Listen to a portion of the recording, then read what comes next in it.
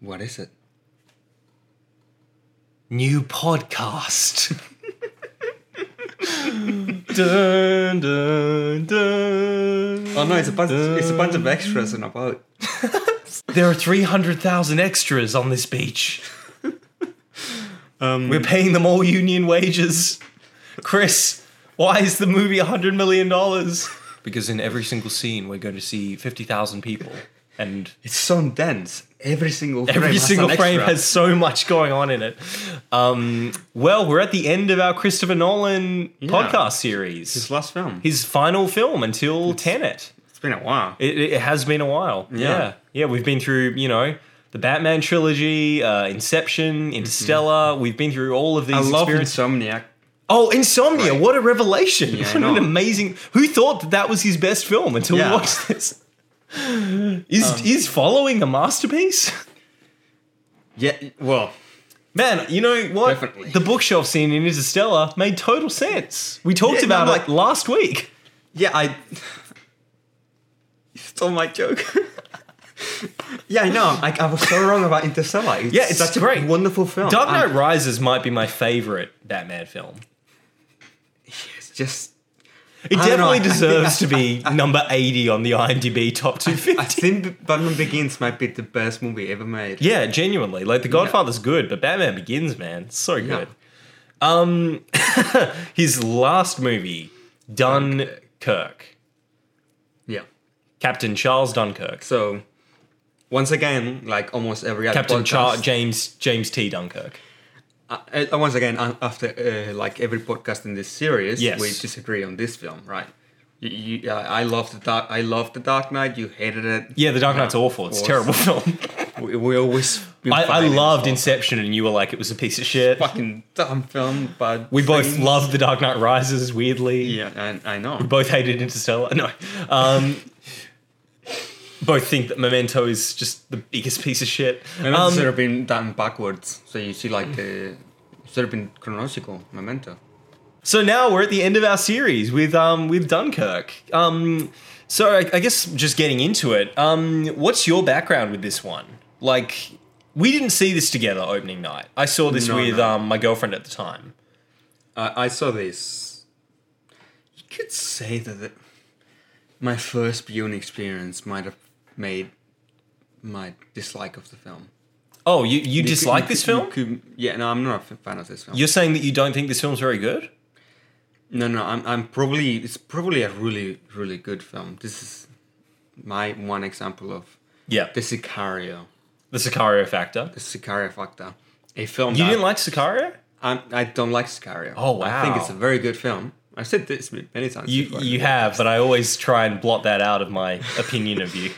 I don't like Sicario, but I admit it's a good film. Maybe one of the best films of the decade. This film, certainly one of the best films of the decade. Probably, I'm not a fan of it. And I remember the first time I saw it in the Dendy. I don't know why the Dendy. Why'd you see the Dendy? Which cinema? Do you remember? It was the big one in Dendy. But like, was it the narrow one or like the really wide one? It's the first one that you go in. You go into the Dendy. It's the first one in there. Okay. And it's the wide one. The wide one, yeah, cool. Which is not that wide. No, the narrow one sucks. I was telling someone today about that Knives Out. It's so far. You're so far. It's like a postage stamp, what you're watching. Yeah. It's just...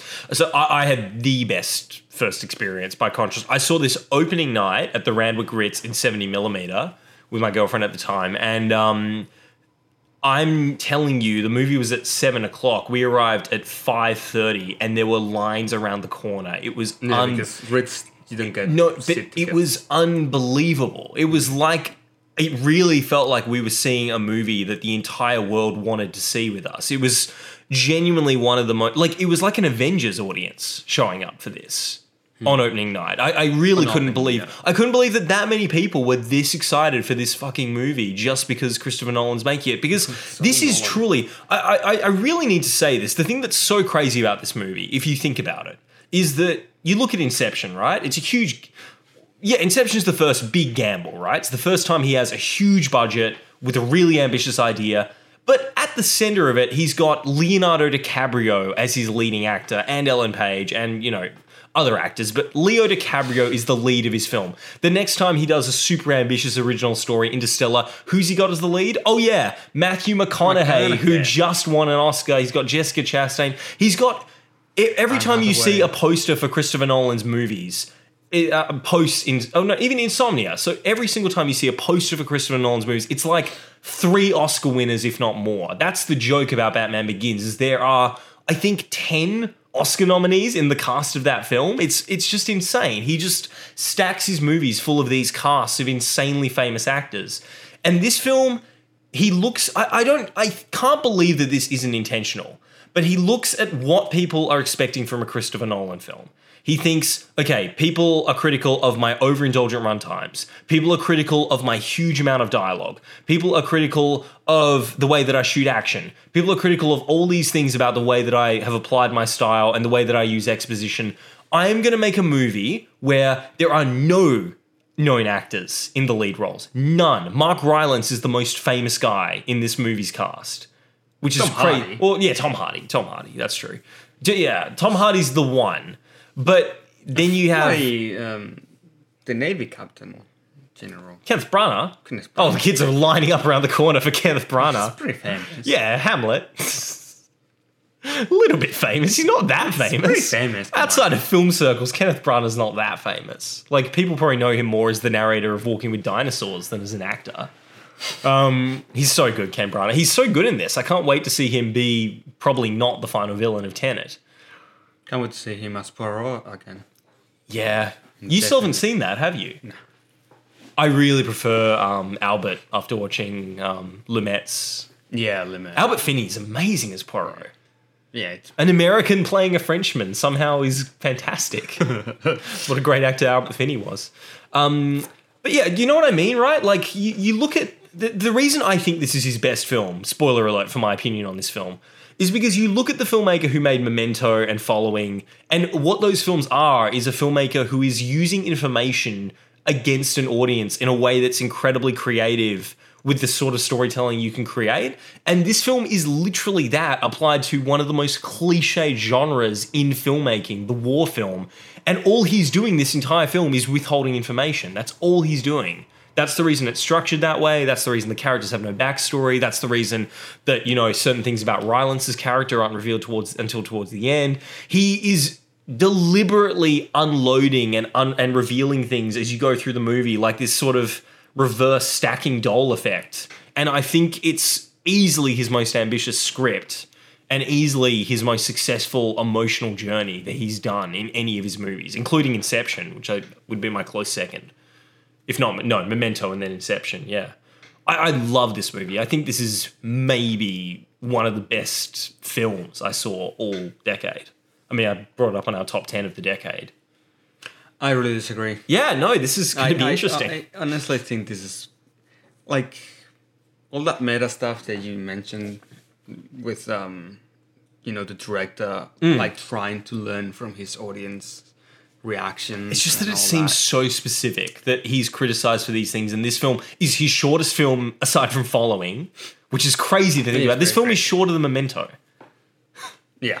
This film is shorter than Star Wars. Like, it's just crazy. It's 20 minutes shorter. It feels longer to me. Yeah, it does. Yeah. It's just dense.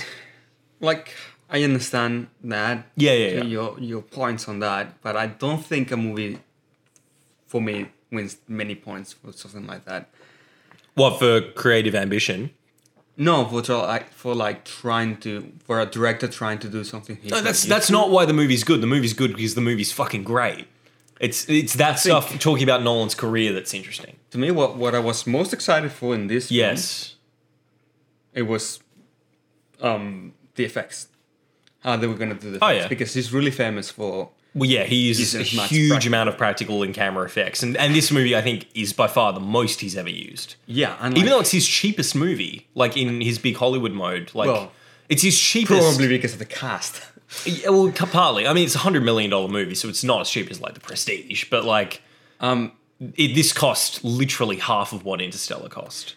But for some reason, every time I see this film... Yeah. I'm like, I look at the effects, I think, this is...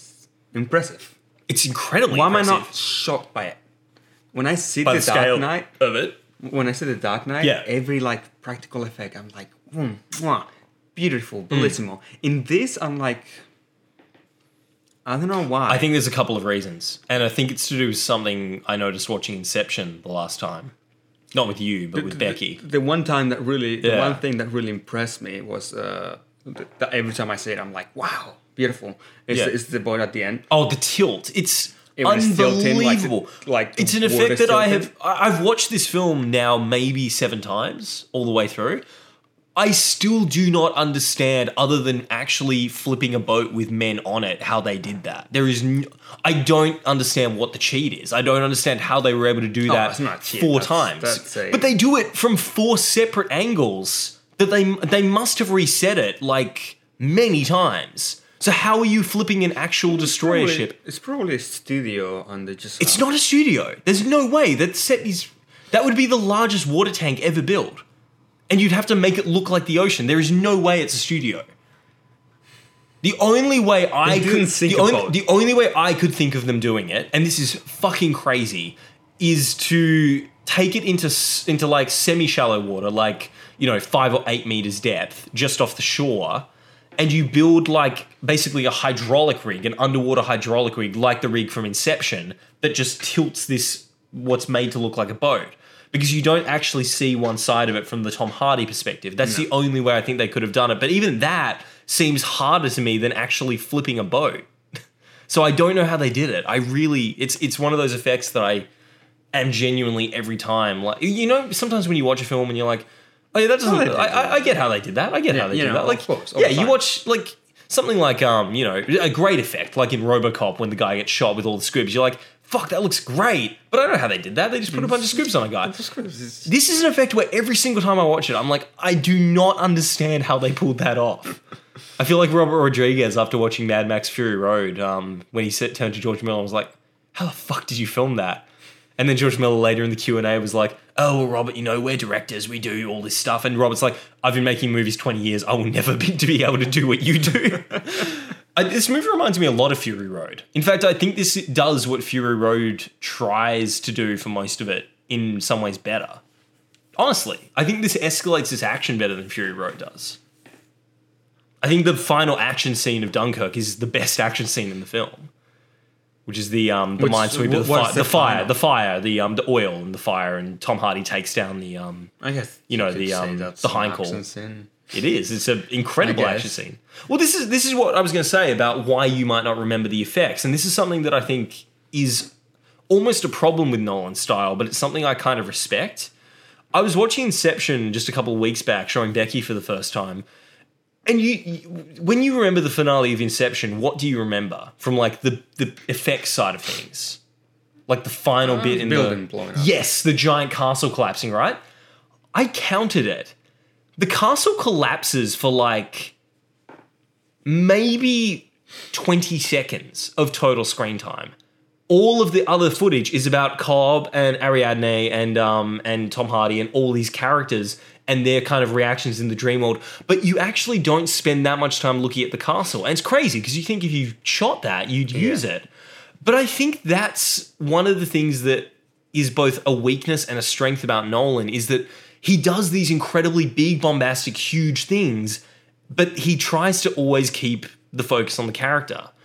And I think this film is sort of interesting in that regard, in that so much of the aerial dogfights, which are the most spectacular aerial fights ever filmed, like there's maybe one other film I think that has better dogfights, but it's a terrible film. It's called Sky Bandits, and it has easily the coolest gunfights in the air with like real jets flying around. It just looks beautiful. It's a French film. It's beautiful, but the film is absolute dog shit. This I think is the best film with the best scenes of characters like in dogfights. It's funny how so much of the dogfights are just reaction shots of Tom Hardy and the other actor. Like, so much of them. Like, he is... In so many ways, he's a really simple filmmaker with the way that he thinks about constructing tension. Like, all of his stuff goes back to character. And I think, even though you think there aren't characters in this film, I think he puts a huge amount of effort into characterizing the people in this film. There are characters, so it's just not... There's no backstory, that's for sure. Not even that, it's that you don't really know them. like you don't need a character's backstory to know who they are. You can tell who they are by the way they act. Yes. Everyone, like, out of all the Englishmen, when they're trying to throw the French guy out of the boat, Yes. they're all acting the same. Yeah, they're all self-interested. Yeah. Yeah, they're all self-interest. Yeah. And that's like, You realise that that's about it for you those realise characters. the leader, the guy who gets burned, is the guy from Force Awakens, the Han Solo, Oh, yeah. Tolata Kanja Club. That guy. Club. Yeah. Custom Leech or whatever his name is. But- How the fuck did I remember that? I It's don't know. Custom Leech. You do that all the time. Han Solo. The only Scotsman in the galaxy. But Let's yeah, talk about like- what you don't like about this film, because obviously we could talk about the plot, but it's sort of meaningless. the most I can say, like, to talk about why I don't like Articulate it, it, is yeah. by comparing it to other films. If you Don't do that. but like, Because that's not fair. why not? And it's the if, same also, style. if you're going to compare this to other films, like I know with Becky, you were mentioning Saving Private Ryan, and Saving Private Ryan's the best comparison because it's a World War II film. It's a director with complete creative control, mostly practical effects. It's about a defeat. Like Saving Private Ryan is arguably about a defeat with the way that it ends. It's also about retroactively examining the past through a modern lens. Like Saving Private Ryan is re-examining World War II in the in the late 90s. This is re-examining World War II in, the late 2010s. It's a very, very appropriate comparison. But I also think they have a similar emotional journey For the main... in a way. Well, they're both about a character trying to get home. Yeah. Yeah, that's very true. The reason... So, Saving Private Ryan... You don't want me to compare. Okay, you want me to give you reasons why I No. don't like this film without comparing? Is that what you want? I'd like you to try. Okay. So I know that most things you're gonna be like, Yeah. you're not gonna really upset. You're gonna be like, oh, you're. I'll say it. Well, yeah. Like my main thing is that, to me, there are characters, but I don't. They like in the mall. In the mall, yeah. In the mall, those characters, they're not really characters. They're soldiers. Yeah, Tommy and the French guy and Yeah. Harry Styles. How do you know the names? Of Harry Styles. Oh, Harry Styles. Yeah, but like, how do you know? His name's Alex. I don't- Tommy. Yeah. Like, I did not. Tommy was his name. He's never named. In the There's a film. subtitle that said Tommy. Tommy like Strings or something like that. I'm like, yeah. Tommy is not named in the entire film. Yeah, Very intentionally. So to me, there are no characters in this that I can feel attached to. Even though that, like, Completely it's disagree with yeah, that's what I said. It's And like, I you disagree with me because it's something that you either relate to or not. Is that someone it's a soldier in suffering, a soldier that is suffering. Yeah. Right? So the He's got to question take a is shit. That's a lot of suffering. How much you empathize with that character comes from yourself and what you think about Soldiers. not soldiers, but like Okay. it depends on the person how you. I relate think to you're the viewing characters. how we're meant to see the characters kind of wrong. Because the thing comparing Saving Private Ryan, the immediate thing that stands out to me that makes this film vastly superior in just a pure authenticity way, not because of violence. God, we're not going to get into that. But, and also Saving Private Ryan was a big influence for Nolan when making this film. The thing that's really distracting every single time I watch Saving Private Ryan is that Ed Burns and Tom Sizemore and all those soldiers, Vin Diesel, all those guys, they are way too fucking old for the age that they should be. And Dunkirk is, I want to say this, the only Hollywood movie ever made that has appropriately cast the age that young soldiers during this war would have been. They would have been 17, 18, 19 years old. They all in this movie look exactly the age they should look. And the reason the opening scene is so fucking important is because this guy isn't like a soldier who's brave. He's not a soldier who's like courageous. He's just a guy who's a member of a platoon who every single one of his platoon brothers gets killed like completely randomly. You don't even really you don't even really see, what's his name? Fionn Whitehead's face in the opening scene. You see that he's going to take a shit, and then like his other soldiers get killed off, and he's just the one who makes it to the fence. That's all he is. All he is the guy who managed to survive the opening of this movie. So you see, that could have been a very, very emotional moment. I think it is. You had like 10 minutes of like those characters talking to each No, other. And saying, no, you don't need but like, it. I didn't even think about that.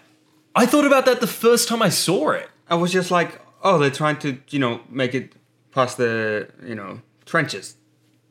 Not trenches, really. Yeah, they're doing a patrol down the street, and then they get ambushed. Like, that's what happens. And then he runs back because he's fucked. Like, he's lost his weapon. I'm like, oh, so his whole platoon died. And I'm like, oh. I didn't even think about that. I've seen this film 3 times. I never realized that because I don't see those people. I see those people as random soldiers. So that's my issue with it. Yeah, right. Like, okay. Right. I'm like, okay. Well, I think you've like, articulated look at that. Yeah. His platoon died, and now he's all by himself. I'm like, okay. The movie could have told that better. Yeah, I agree. You could have had the Saving Private Ryan scene of Tom Hanks sitting down and crying, but there's no time. That's the other thing. Is like this guy literally doesn't catch a break the entire movie. That's kind of the movie. Great. Yeah, I guess. Like when he falls asleep on the train, you feel like him. You're like, oh fuck, and the watch stops ticking. That's one of the things I love is that the watch doesn't stop ticking the entire movie until he lays down that train. Also, something you were saying about the age of the soldiers. Yes. I'm going to compare that to when people, a lot of reviewers said that when one of the bombs drops in the soldiers, yes, there's no blood. That's a complaint a lot of people made. Yeah, I understand it. I honestly very much agree with it. And I'm like, okay, I understand that, but... I know why Nolan didn't, but like... To me, it doesn't... I'm not that bothered by that. I don't think the movie loses a lot of points. By not having realistic depictions of violence, yeah. Like that. Yeah. Like... I mean, there's a lot of violence in this movie. He just deliberately avoids gore because he's worried about, like, A, he wanted this to be accessible to young people. He wanted it to be a PG-13. And B, he talked about how when you watch Saving Private Ryan, the impact and the shock of the violence is great, but it forces you to sort of want to turn away, and he really wanted to have that tension to draw you in. So he's tried to excuse it away, and I do think if you're going to make a war movie, you should depict violence, and you should, if you can, depict it realistically. If you're going to show things like bombs and bullets, these things don't just make people go flying, they tear people in half. Like a fucking, like one of those bombs, around the time this film was being marketed, they were putting out all these facts. Like one of those bombs was like equivalent to something like 1,000 tons of TNT. Like they were so powerful. Like the scene that I think represents it the best is when you're seeing them fall on the pier, on the mole's like bridge, and you're seeing like one of these bombs is like tearing this bridge in half. It's like fuck, those things were devastating to human bodies. Yeah. So I appreciate that you're saying that like you don't think it hurts the film. I don't think it hurts the film, but it's something that I personally disagree with in terms of representation of violence. But that was one of the biggest complaints of the film. Yeah, definitely. One of the biggest criticisms. And I'm like, I'm completely fine with it. I'm fine with it too. I understand if a director says, oh, let's make this a PG-13, let's not make it... because, Jesus Christ, if it was realistic, the moment that the guy that shooting in the air, he gets hit by the bomb and he jumps up, right, in the film. Yeah, he gets blown up to the side. Gets blown up to the side. Yeah, his body parts would land all over Finn Whitehead. Bones and everything, and like a lot of blood would have hit the main character. Yeah, completely. Right? Yeah, he'd be like, okay, I understand that if the director doesn't want to do that, right? So I'm the same with that, with the age of the soldiers. It's like you want to cast your actors. You don't really, if a director doesn't really want to cast realistic, as long as it's not like a 60-year-old. Yeah. That's a hell of an effect, by the way. Talking about the opening scene, because I think we should talk about like our favorite scenes or the kind of key scenes. Obviously, you've got the opening that we talked about where his platoon gets killed and he loses his weapon and he escapes the French and gets to the beach. But then you've got this bit with the dive bomb coming in, and you get the bomb in the far distance. Then they get closer and closer and closer, and there's the guy on his back firing up, and then he gets hit by the blast and gets blown out of screen. Like he just vanishes literally. Like it's such a good effect. Like it's genuinely such a beautiful way to just show again, the randomness of it, like that if one more bomb had dropped, this guy would have died. Like our main guy would have died again. And I was listening to Tarantino talk about this film on the Ringers podcast, and he called it like his third favorite film of the decade. And one of the things that was really interesting was he kind of hypothesized that the way they filmed it is that none of these guys are actually there. They're all composited in, and this guy isn't there either. That guy is like on a wire getting yanked out, and the only thing that's real in the shot is the explosion element at the end with Finn Whitehead. All the other explosions are comped, and that makes a lot of sense, but it's really well put together. Yeah. Because that's one of the things that I really respect about Nolan is that he does use CGI to enhance practical effects. Like, instead of using... Like, I think he said once something like, if you are relying completely on CGI and you don't have any photographical elements, you're basically working in animation. And he's completely right. Don't know why he produced Man of Steel then, but Zack Snyder's a different director. The next thing we should probably talk about, like, as we go through the opening sequences, is the structure of it. Okay. Because this is something that a lot of people I've talked to about this film have been like, why the fuck did it need to be like this? Why did it need to be an hour, a day, and a week? When you said that, you said in one of the previous podcasts that this is what exactly did you say? I think you said something like, this is his most ambitious film. You said that. Yeah, easily his most ambitious film in terms of manipulating time. Easily. And I'm like, really? Yeah. Is it that impressive? What's more? What has he done that's crazier than this?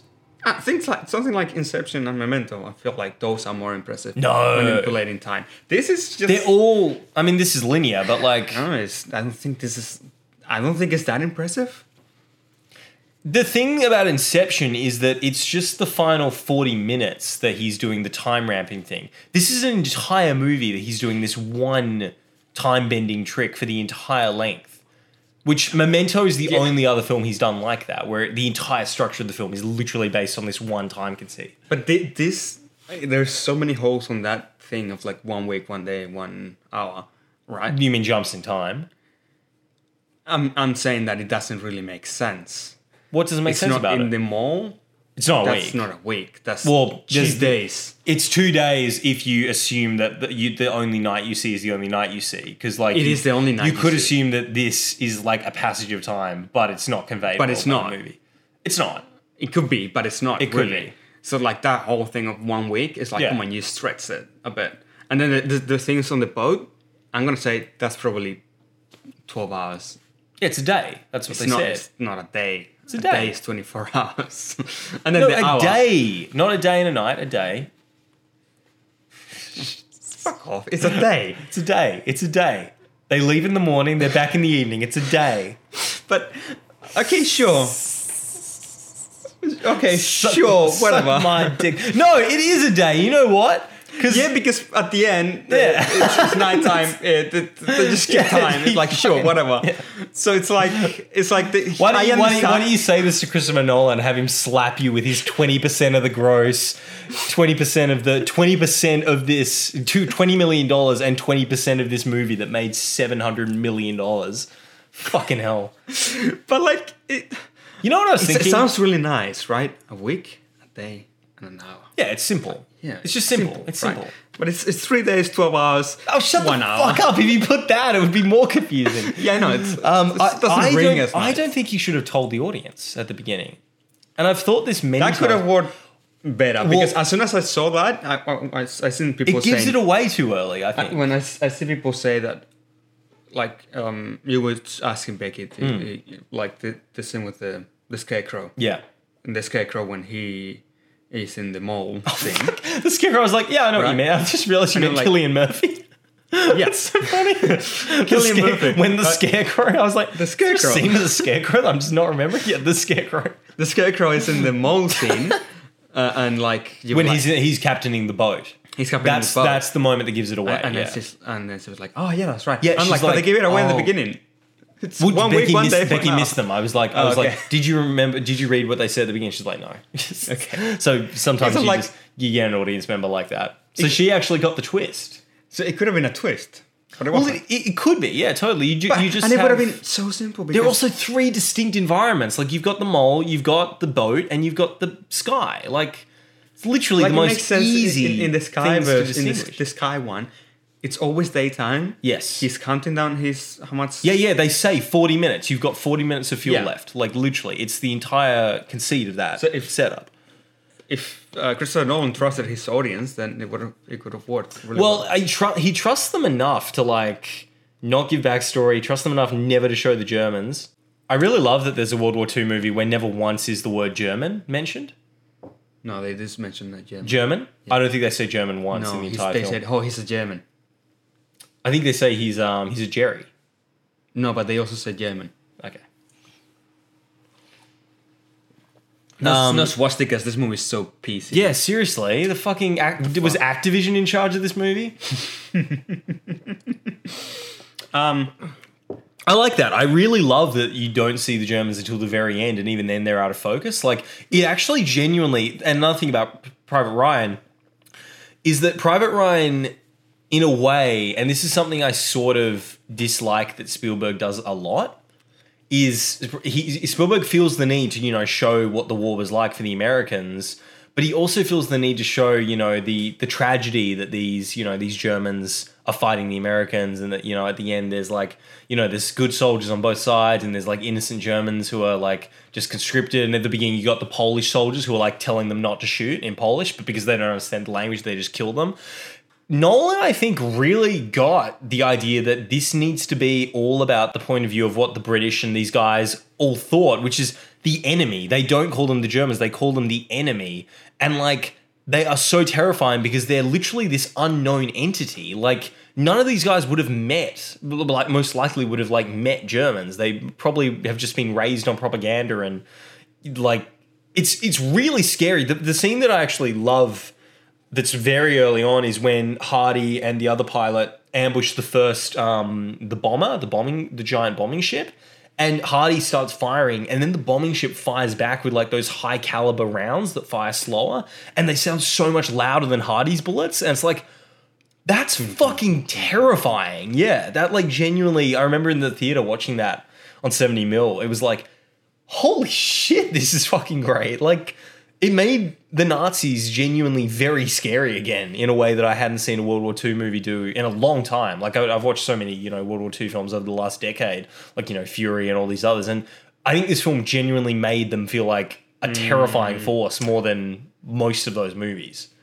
I think Fury made it more terrifying. The tank. There's the tank scene. Otherwise they awesome kill scene. them so easily. The tank scene is the best scene of the movie. It's like one of the best action scenes. It's easily the best thing David Ayer's ever made. Just that scene. That's it. It's amazing. Because they kill the other tanks so easily, and then Fury's a really weird movie.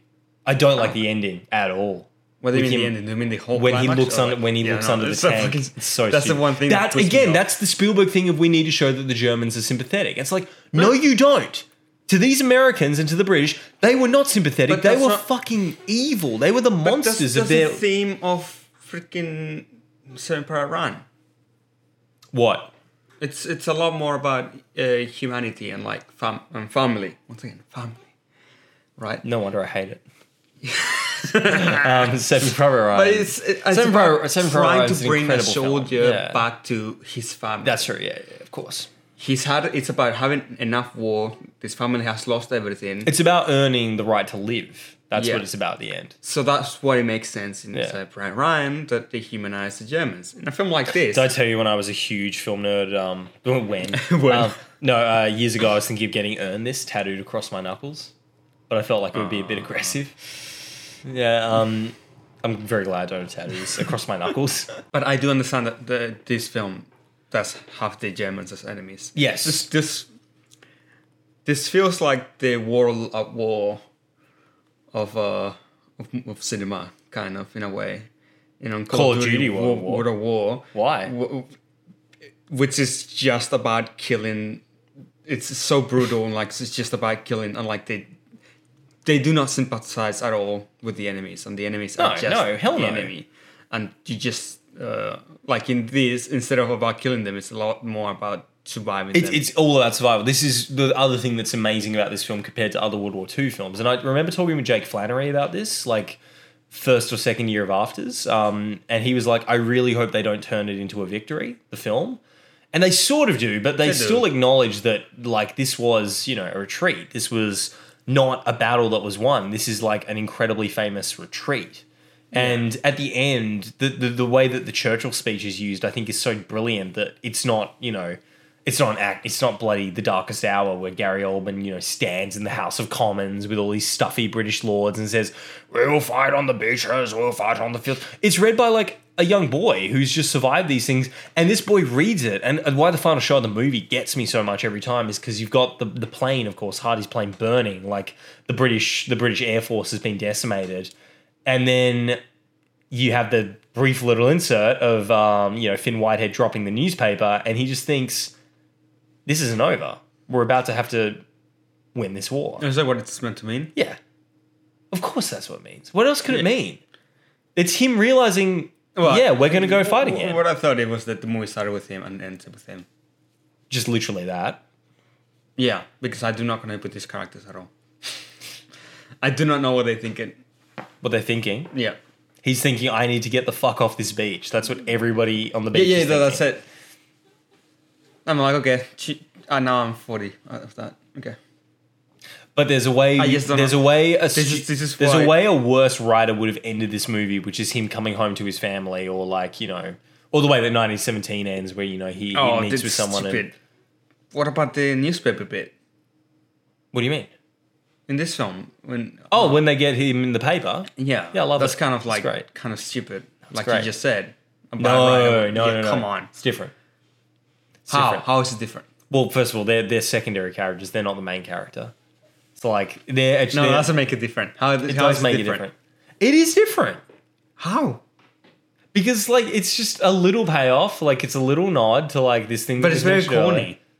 When this film hasn't been corny at all. No, but the idea that this boy who like didn't do anything you'd think is heroic is like it's the thing that Nolan does about like lies and about like how sometimes lies for the greater good are going to inspire people. And the idea that they've said this guy is a hero at Dunkirk. He never survived to Dunkirk. By the time they got there, he was dead. Like this guy literally, he was killed by another Englishman. That's the thing that's so fucking interesting about it, is that like this soldier who he was trying to take care of, who he didn't do anything wrong to, accidentally killed him. And then this boy like becomes like this symbol for, you know, young men stepping up and helping, and, you know, inspires people to join the war effort. This is one of my conflicts of this film. I think that the boat.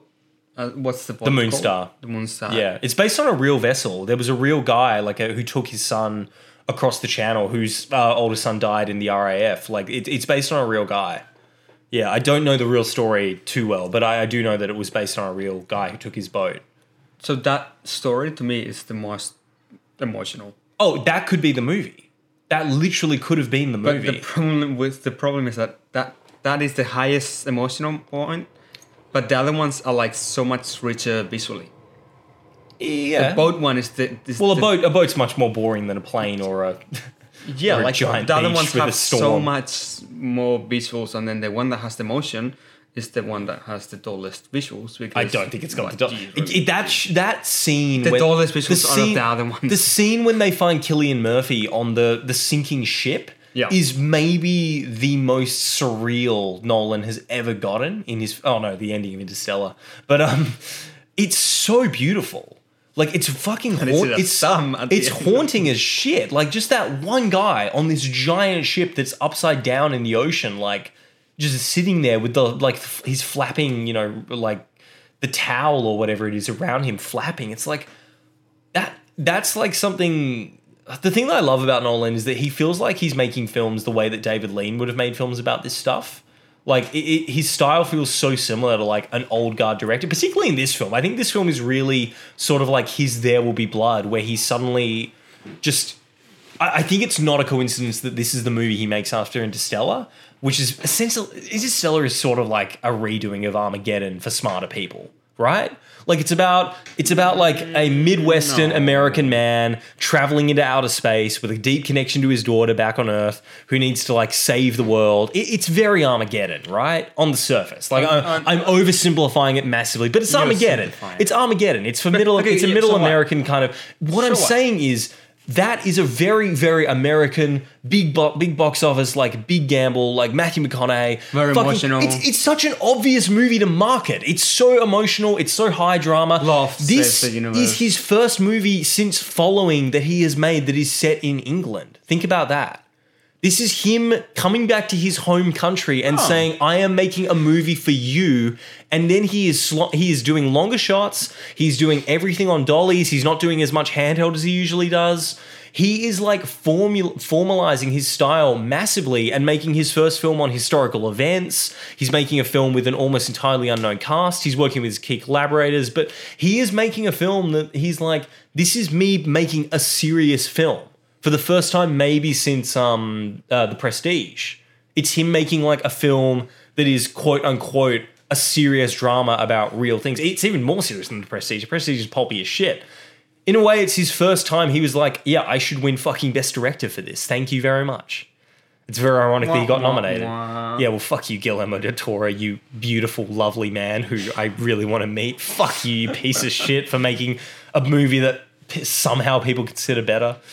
Dunkirk was robbed. Hashtag. Yeah, so you see what I'm saying? Like, it's just interesting to see him settling a little bit with his style. Like, I think of that shot almost 2/3 of the way through the movie where the guys are just sitting on the beach and then Harry Styles gets up and he walks over to his battalion and they're like, a mile away. And Nolan just holds on that shot. It's dollying across and they go all the way for when Harry Styles reaches the battalion. Well... And it feels very Kubrickian and very There Will Be Blood to me. Like it's like going from Boogie Nights. The Dark Knight is Boogie Nights and this is There Will Be Blood. Is sort of the way I see it. If that makes sense. I don't really think that makes too much sense. This film feels a lot more like, awardsy than his other films. This film definitely. Even though it's like the coolest action film ever made. It's a fucking great action film. This is an action film, be honest. It's a balls to the wall action film. Say something. It's hard for me to admit that it's an action film. I guess it is. That would be my genre for this film more than war. It's always a war film. It is a war film, but like it's like an action suspense film. Like the things that he drew from the most for this weren't other war films. He drew from like, Wages of Fear and shit like that. Like films like Pickpocket, like Robert Bresson's like suspense thrillers. Like there's so many like the scene where the pilot crashes in the ocean and he's trying to break out of the bloody plane while it's sinking. Like I like that bit. That bit is just... See, I like that bit. There's so many bits like that, though, where it's just these physical obstacles that these guys are dealing with. Like trying to plug the bullet holes while the guys are shooting at the boat. Like, all that stuff. It's just like... That's the kind of storytelling he's playing with more than just, the Germans are over there, the Allies are over here, who's going to win? Which, Saving Private Ryan's great, but that's what it boils down to. No. It does. No, it's about crossing the country to go and save this guy. Yeah, but what's the final battle of Saving Private Ryan about? The invading force coming in. Yeah. So what? Well, what's the final action bit of this about? It's about guys trying to fucking swim away from the oil because they're going to burn to death. It's like the Germans aren't even responsible for it. Well, they are, but like... Yeah, they are. Yeah, they are. They're the reason they're all there. Yeah, they are. What I'm really saying is it's not Germany's fault that we went to war. God. Okay, so... You're so quiet. So I feel like this film... You're talking a lot. I feel like this film is very, very... repetitive. Repetitive? Yeah. You mentioned this. I want you to talk about this further. You keep going to like very similar situations. Of tension? Yeah. The tension is pretty much always the same.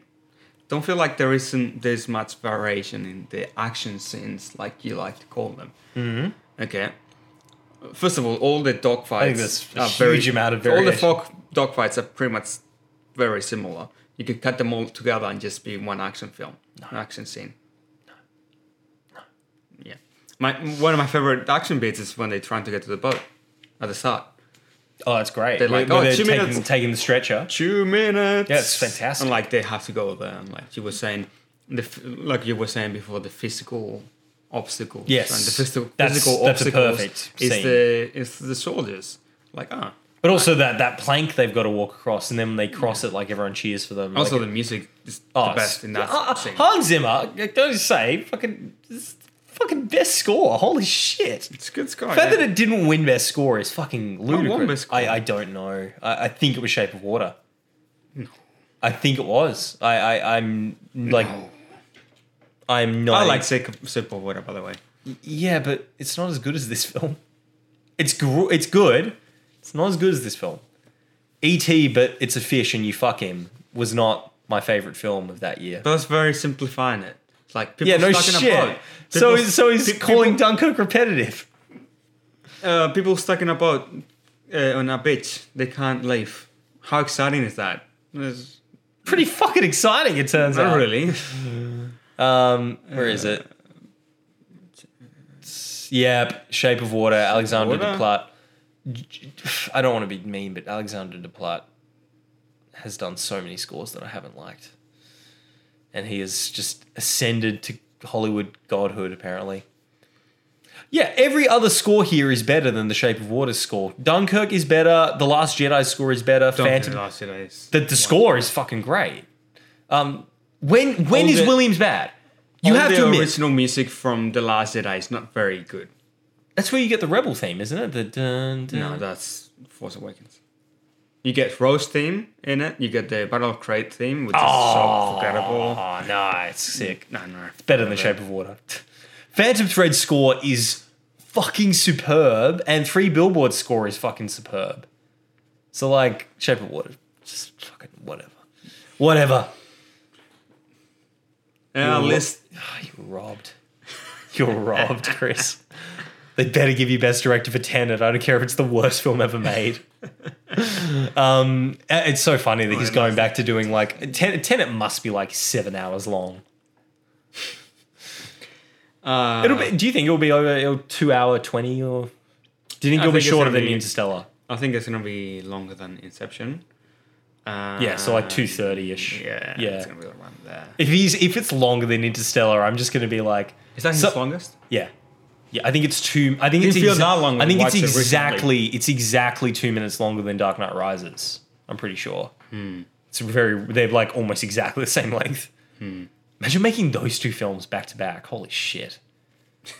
Like no wonder you'd want to make a film that's 100 minutes long. You'd be like, fucking, I could do so much more. Just in this. He was challenging. I get this film now. Yeah. He was like, I'm gonna make my shortest film. Yes, that feels the longest. Yeah, that's why it's like literally 3 scenes stretched across 100 minutes. Anyways, I haven't finished my story. I'm sorry you haven't finished your story. Yeah. Okay. Like Christopher Nolan, we're jumping around a lot. So the first time I saw this, for some reason, it might have been the film, but I remember just having a huge headache. Yeah, this is your fault. No, it might have been the film. You did not drink enough water before watching the film. That's the problem. Have you seen how much water I drink? You've taken two sips this whole time. I've taken like 2 glasses. You're sure taking the piss on this podcast. So I had a huge headache. So like, I'm probably the. It probably didn't help. That didn't help. So I had a first bad experience. So I remember thinking, okay, maybe it was my fault. Maybe it's the same for Sicario. Next time I see Sicario, maybe I love it. Yeah, also a score with a dun dun dun dun. Yeah. So maybe next time... You just don't like dun dun scores, clearly. No, I love them. Yeah. Like, I actually do love... I'm trying to think of other dun dun scores. Well, the opening of Dark Knight. Oh, yeah, there's a bit of a dun dun. I love the opening of Dark Knight. Oh, it's so good. So, and you have that, right? You have... I thought my first viewing is I had a huge headache. Yeah. Maybe it's my fault. Maybe I need to rewatch it. Yeah, I mean, I rewatched it. It's a movie you almost certainly need to rewatch. Like, I remember rewatching it like a few days after the first screening and like noticing so much more. And like I saw it again, and I'm like, I just don't. It's very visually Impressive. Yeah, fuck yes. yeah. Hoyt van Hoytema, the MVP. But I just don't get it the way you get it. I'm not excited by the action scenes as much as you are. Oh, I love I'm not like, I don't think they're terribly exciting. I don't connect with the characters except with I do Mark connect Rylance, with the guys in the boat. Yeah, Mark Rylance and his son, yeah. Yeah. I do connect with that. And the fact that the kid, the fact that got me when the kid gets hit in the head. It's like, very disturbing. Like shit. That, obviously this kid is not going to fucking live. Like he's got like severe head trauma. And then they try to hide it from the soldiers. I love that. Yeah, feels compelling, but it's obviously he's gonna find out. Yeah. But it's the thing in The Dark Knight where like Batman's like, I'm gonna lie, and that's gonna be the good thing. And Nolan does that. Memento, literally, that's the twist: is do I lie to myself to be happy? Like Nolan is obsessed with both withholding information in the actual text of a film, which is really obviously Memento and also in this, but also having characters who are deceiving either themselves or others for like a greater good, like Leonard and like Batman and like the Prestige, like Howard Hughes in that unmade film. It's really interesting. I don't understand I'm why impressed. the action scenes though. Like, why do you think they're not exciting for you? Because let's talk about like the first dogfight, because I think that's the best dogfight in my opinion. Oh, it's so clear. It's very clear what the geography of it is remarkable. And I think my problem with the rest is that they visually are very similar. Second point is that the planes look very similar, which I know is realistic, but the German ones have the yellow noses. Yeah, but sometimes you see the planes from an angle that you don't see the yellow noses. Yeah, I always was following where ones were, but that's okay. I could only tell because the movie was directly telling me that it wasn't, not visually. Yeah. Which is like, I'm gonna give you, but that's probably realistic. So I'm not gonna take away points from. I'm gonna concede you a little bit of ground on one part of the movie that I got confused by the very first time I watched it, and I still get confused by every single time I watch it. Which is that what happens is the first dogfight ends, and Hardy takes down the fighter, and then Hardy gets shot by another German plane, and then the plane flies past. And then instead of going for that plane immediately, Hardy's trying to get the leader of the group on the radio and can't reach him. And then it's weird because it feels like Hardy just didn't notice he just got shot. And then it's like another scene later that Hardy notices that the bullets from that plane caused his fuel gauge to break. And it's just odd that they never acknowledge that Hardy just got shot by that German plane. It's the one part of the movie that always jars me, and it's the one part that I feel like I'm not sure what the problem was there that they couldn't fix, but it's just interesting that that's the thing that still to this day, it's literally maybe 10 seconds of the movie, but it still takes me does out of impact quite a bit. Well, it sets up the gauge, which is like the whole thing with Hardy. It's the whole tension for the remainder of Hardy's story. Film. Yeah, exactly, yeah. Can we talk about the extra? Oh no, he's not in the film. But but it's pretty funny. It is very funny, the idea that this one extra possibly caused that wide shot to get cut, like down dramatically, which makes you think they must have shot other takes. Like, but why would you not hold on that shot if you could? It's such a good shot. It's a beautiful. It's a beautiful shot. Holy shit! It's so good. Christopher Nolan's like, I was at a rave once, and people did this thing, and that was the most impressive shot in the trailer. I remember. Yeah, because of that guy's face. That guy going, I'm in a Christopher Nolan film. I was thinking when everyone dunks like a domino effect. Yeah. It's pretty impressive. The action scenes in this is so good. They sink how many boats in this film? Okay. Talking about the logistics of this film. They suffer really like. Do you know that this had the largest maritime unit of any film in history? Which makes sense given the subject matter, but it's still impressive that like I think there were 100 boats at one point, like that they had. Well, what other film can you think of that would is on water this much? Jaws 4. No. I literally can't think of one except for even Titanic. Doesn't make sense. Well, Titanic, they didn't. shoot One it. boat. Yeah. Yeah, they didn't shoot on the... Well, Waterworld is the only other film I could think would have had That's right. as big a water unit. Yeah, like... Kevin Costner. Well, no, Pirates. Must have Pirates had, films. like... But they don't see that much in Ocean, do they? There's a lot. Oh, maybe not. Maybe it's a lot of tank work or like a lot of ships on shorelines. I mean, that's how I'd do it. I'd put the ship on, the shore. Yeah, it's a very, very impressive movie. I mean, the scene when all the ships come at the every end. time I'm seeing, I'm like thinking, this is very impressive. Why is the other 90% of it not working for me? Yeah. Is that how you feel? Right. Yeah, that's my feeling. Yeah. And I'm sure I'm not giving the best reasons why I don't like it. I think No. I think I you've you've articulated it better by like talking about the things that you feel are lacking. The thing I really see every time I watch this movie is just that. For one thing, I'm deeply like in love with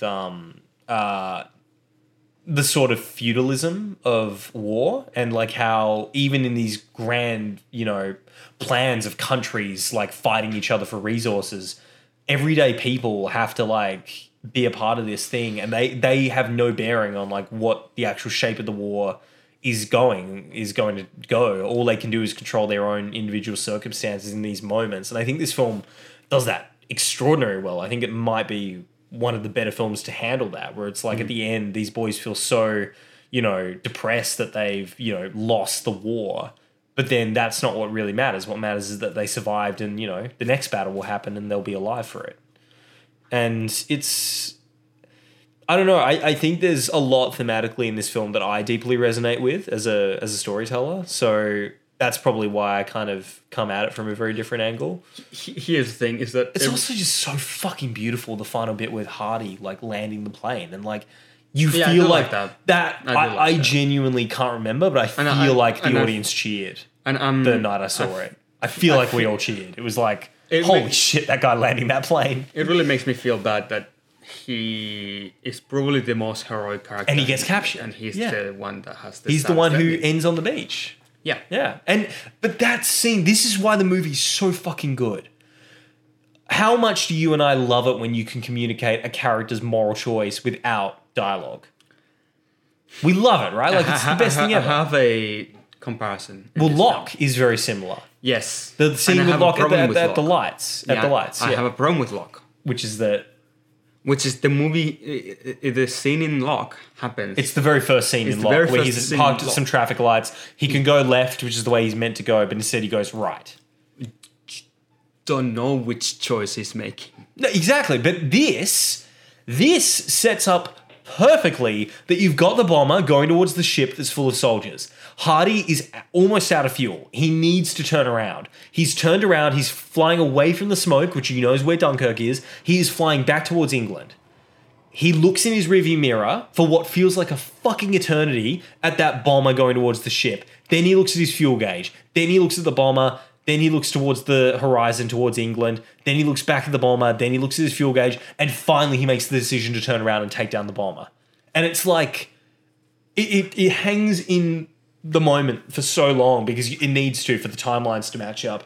But Hardy just like sells it so hard in his eyes that I'm going to die. I'm going to fucking die. I'm going to be captured. I'm going to be shot down. I'm not going to survive this. But I've got to do it. I'm going to do it. And he turns around and like you feel like he's a hero. You genuinely feel like you're watching that final bit where like he shoots down the plane that's about to kill Kenneth Branagh. You feel like you've just watched the greatest pilot ever, and everyone in the film is like, yeah, and Kenneth Branagh's like, that's the greatest pilot I've ever seen. You feel like he's, Poe Dameron. You feel like he's Finn watching Poe Dameron in Force Awakens. That's one hell of a pilot. That's one hell of a pilot! Oh, you can edit those together. That'd be great. But yeah, Hardy gets captured. It's a great way to end the movie. Have I ever told you that fascinating story about Ernest Shackleton's expedition and like one of the people who was on that? All right, this is a cool story, just a little side, but hold your thought. But I learned this from Sir Guy Green, the former governor of Tasmania, when I interviewed him.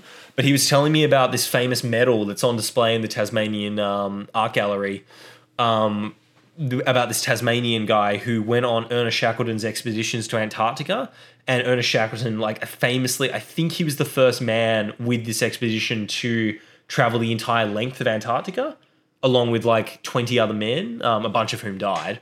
And they made it all the way across, and they got awarded these polar medals for making their journey across the entire Antarctic shelf. And then in World War One, this Tasmanian was a pilot in the RAF, and he got shot down and captured by Germany. And while he was a POW, they found, because he flew with it, they found his polar medal. And Ernest Shackleton was like a legend for like German explorers and adventurers. So like some of these officers of Germany were like, oh, this guy's a hero. We need to like take care of him. So they like let him like eat with them, and they were like really generous with him. And he described this day where they just sat him down, they had a meal, and all these officers were really nice to him, except for one officer who was just an asshole to him and was really abusive of him. And that was Hermann Goering, who went on to be like the commander of the SS and the Luftwaffe. And he was like the most influential military commander of Germany. It's just insane that guy like met Hermann Goering when he was like in his late 20s. So weird. So fucking weird. Yeah, that's weird. Yeah, I've seen and held that medal. It's just crazy. Anyway, what were you about to say? Something about the ending. Tom Hardy gets captured. Tom Hardy getting captured. No, like, yeah, the first time I saw that he comes back and takes down that other plane, I didn't cheer, but I felt like cheering. It was like, yeah. So good. And and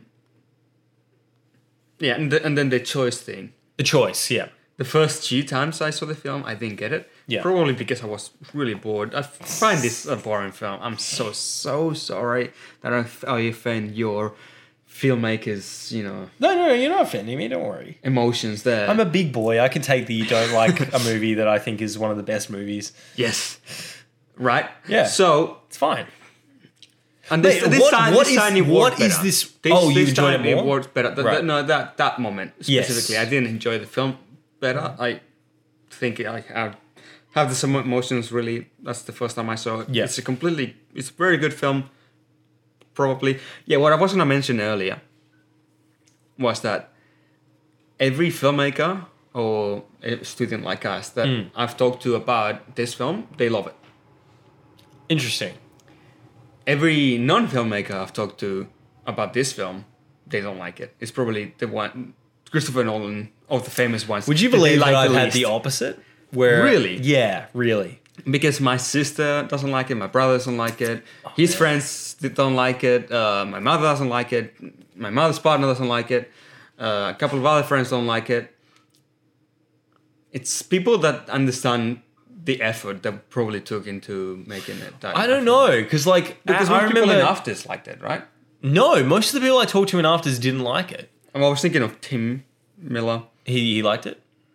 Don't you remember when you guys were like seeing scenes on it, and you both were like was cheering? You were like that scene with the scarecrow on the board.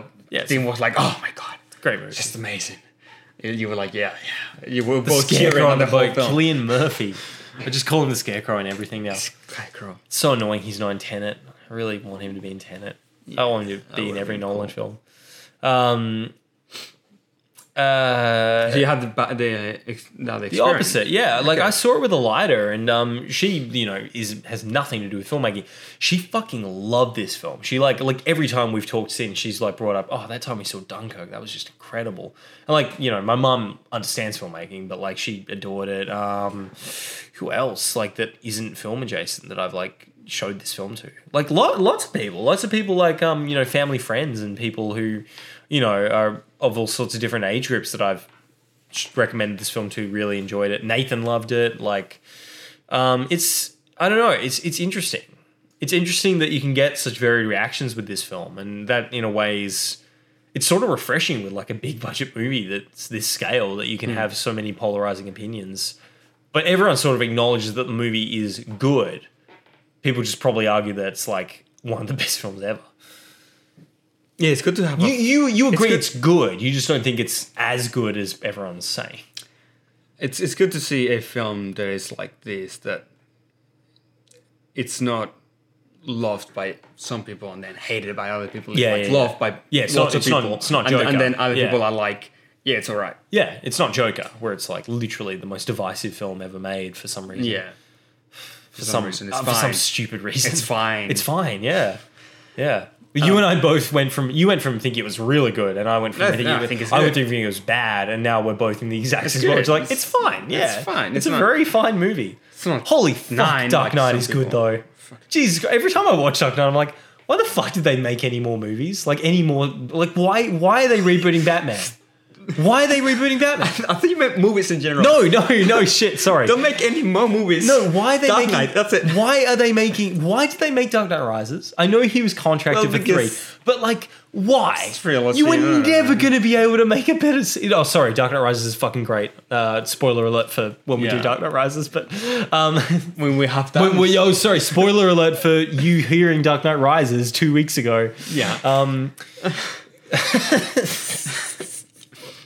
But like Dark Knight Rises has more of a it's a different it's movie. trying to be more epic. Yeah, of course. That's the only thing Nolan was like, oh, what if I just went bigger? It's meant to be like cumulative or like a culmination of the legend. Yeah, right. It's more of a Batman Begins sequel than a Dark Knight sequel. Ben Affleck was like, I don't know what they were trying to do then. I do, but we need to do Batman be Superman one day. Well, we'll do it for Justice. It's the funniest film of all time. Justice League re-release. We're not doing the director's cut. Fuck that thing. It's not better. Everyone who says it's better is an idiot. 6 minutes longer. Yeah, adds 2-3 scenes, and they're all bad. Add anything. They're all bad. They're all really bad. It's not like the Watchmen director's cut, which is kind of crazy. Well, the ultimate cut's the one with the animation. The director's cut is the one that adds back in like Night Owl realizing Hollis Mason dies and some other stuff. I like the director's cut of Watchmen. It's probably my favorite cut. I need to see the one with animated. The animated one annoys me. I think the studio just did that. Snyder didn't approve that. Like, I think it's pretty stupid. Okay. His best movie, I'm gonna say, Watchmen. Yeah, his best movie. I like Dawn of the Dead. I do too, but no, Watchmen's his best movie. Yeah. Oh, of course, the argument against that is that it's just a comic book. It's like, yeah, well, it's a really well. Yeah, it's the comic book really well told. To be honest, if you handed me the most infamous graphic novel of all time, I probably would also be like, I'll just change the ending. I'll also probably change the ending. Yeah. For the ending of the movie. We'll never... Oh, we could have for the TV show, I guess. But no, we will never do Watchmen. But the TV show, it's a sequel. Yeah, I'm just thinking, would we ever do Watchmen on the podcast? Probably not. Well, I'm never going to recommend it. If they do a Tim Miller...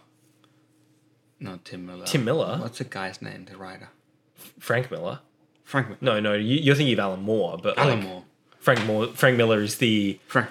Alan Moore is like the communist, well, not communist, he's the socialist graphic novel writer. Frank Miller is the fascist graphic novel writer. It's one of those guys.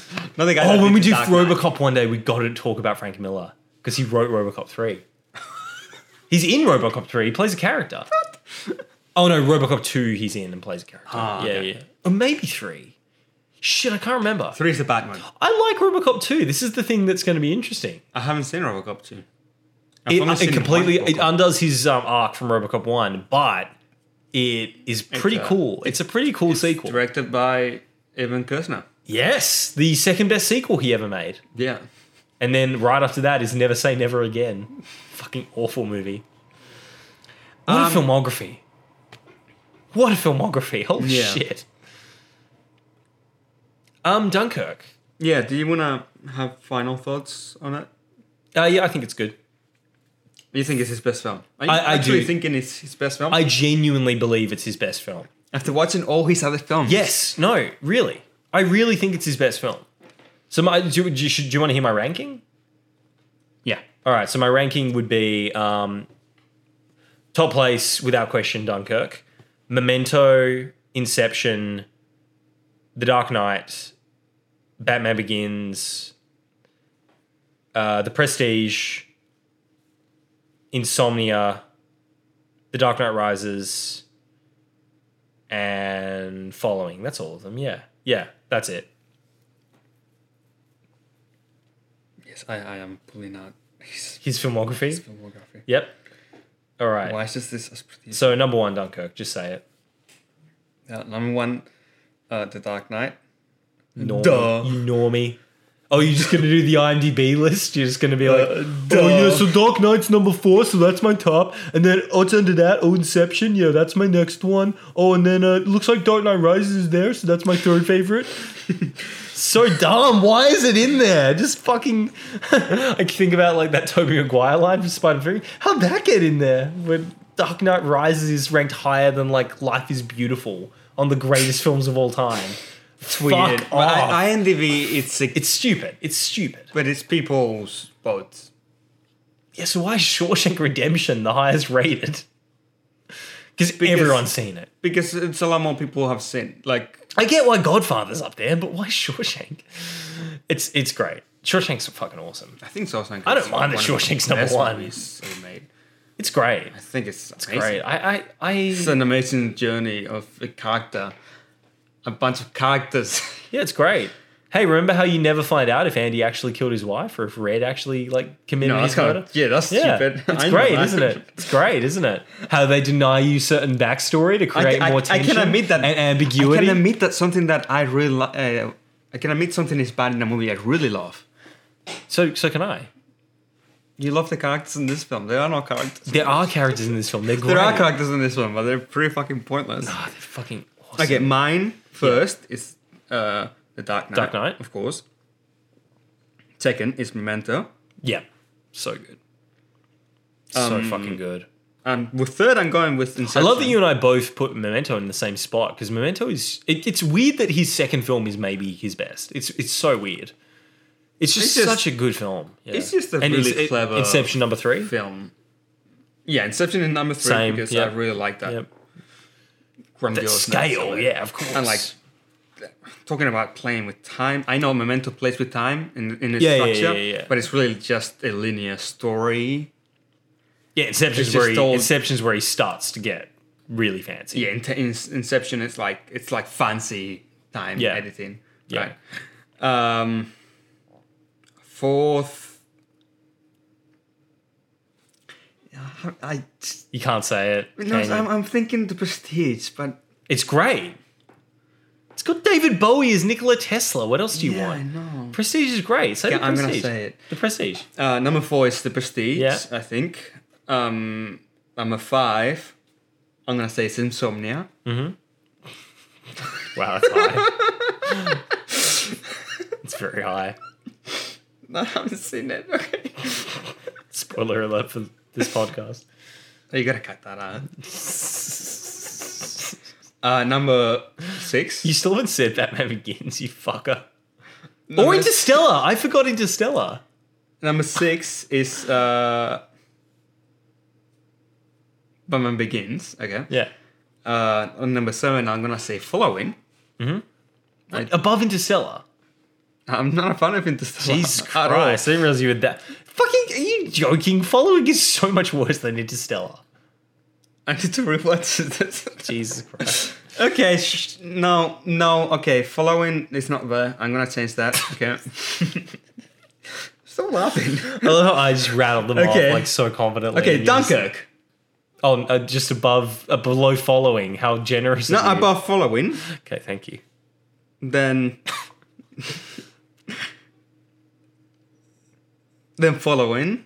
You're in this 10 movies. This shouldn't be this hard. Then fuck you, The Dark Knight Rises, and then Interstellar. Interstellar at the bottom. I'd put Interstellar... I'm just not a big fan of Interstellar. I'd put Interstellar above Following, Insomnia, and yeah, I'd put it at third from the bottom. Literally just... Oh no, I'd put it above Dark Knight Rises. Fuck yeah, Jesus. So yeah, in Interstellar's like my Interstellar, 6th choice. Interstellar are moments I love. Oh shit, yeah. But overall, I just don't think I like it very much. I like it a lot. I like it a lot more every time I watch it. Anyway, that is... Well, are you excited for Tenet? Finally, Tenet is coming out. Finally! Yeah, we finished our 10 for Tenet. Tune in next week to hear our opinions on Tenet. Yeah. Unless, of course, we go through a Christopher Nolan restructuring of time and this podcast, for some reason, comes out in a non-linear sequence. But, who knows what could happen. All right. Maybe the movie gets delayed again. Should we announce our next series? What if the movie gets delayed backwards? What, it comes sooner? Yeah. Oh, awesome. See it sooner. Fuck yeah. That'd be awesome. All right. Bye. Bye.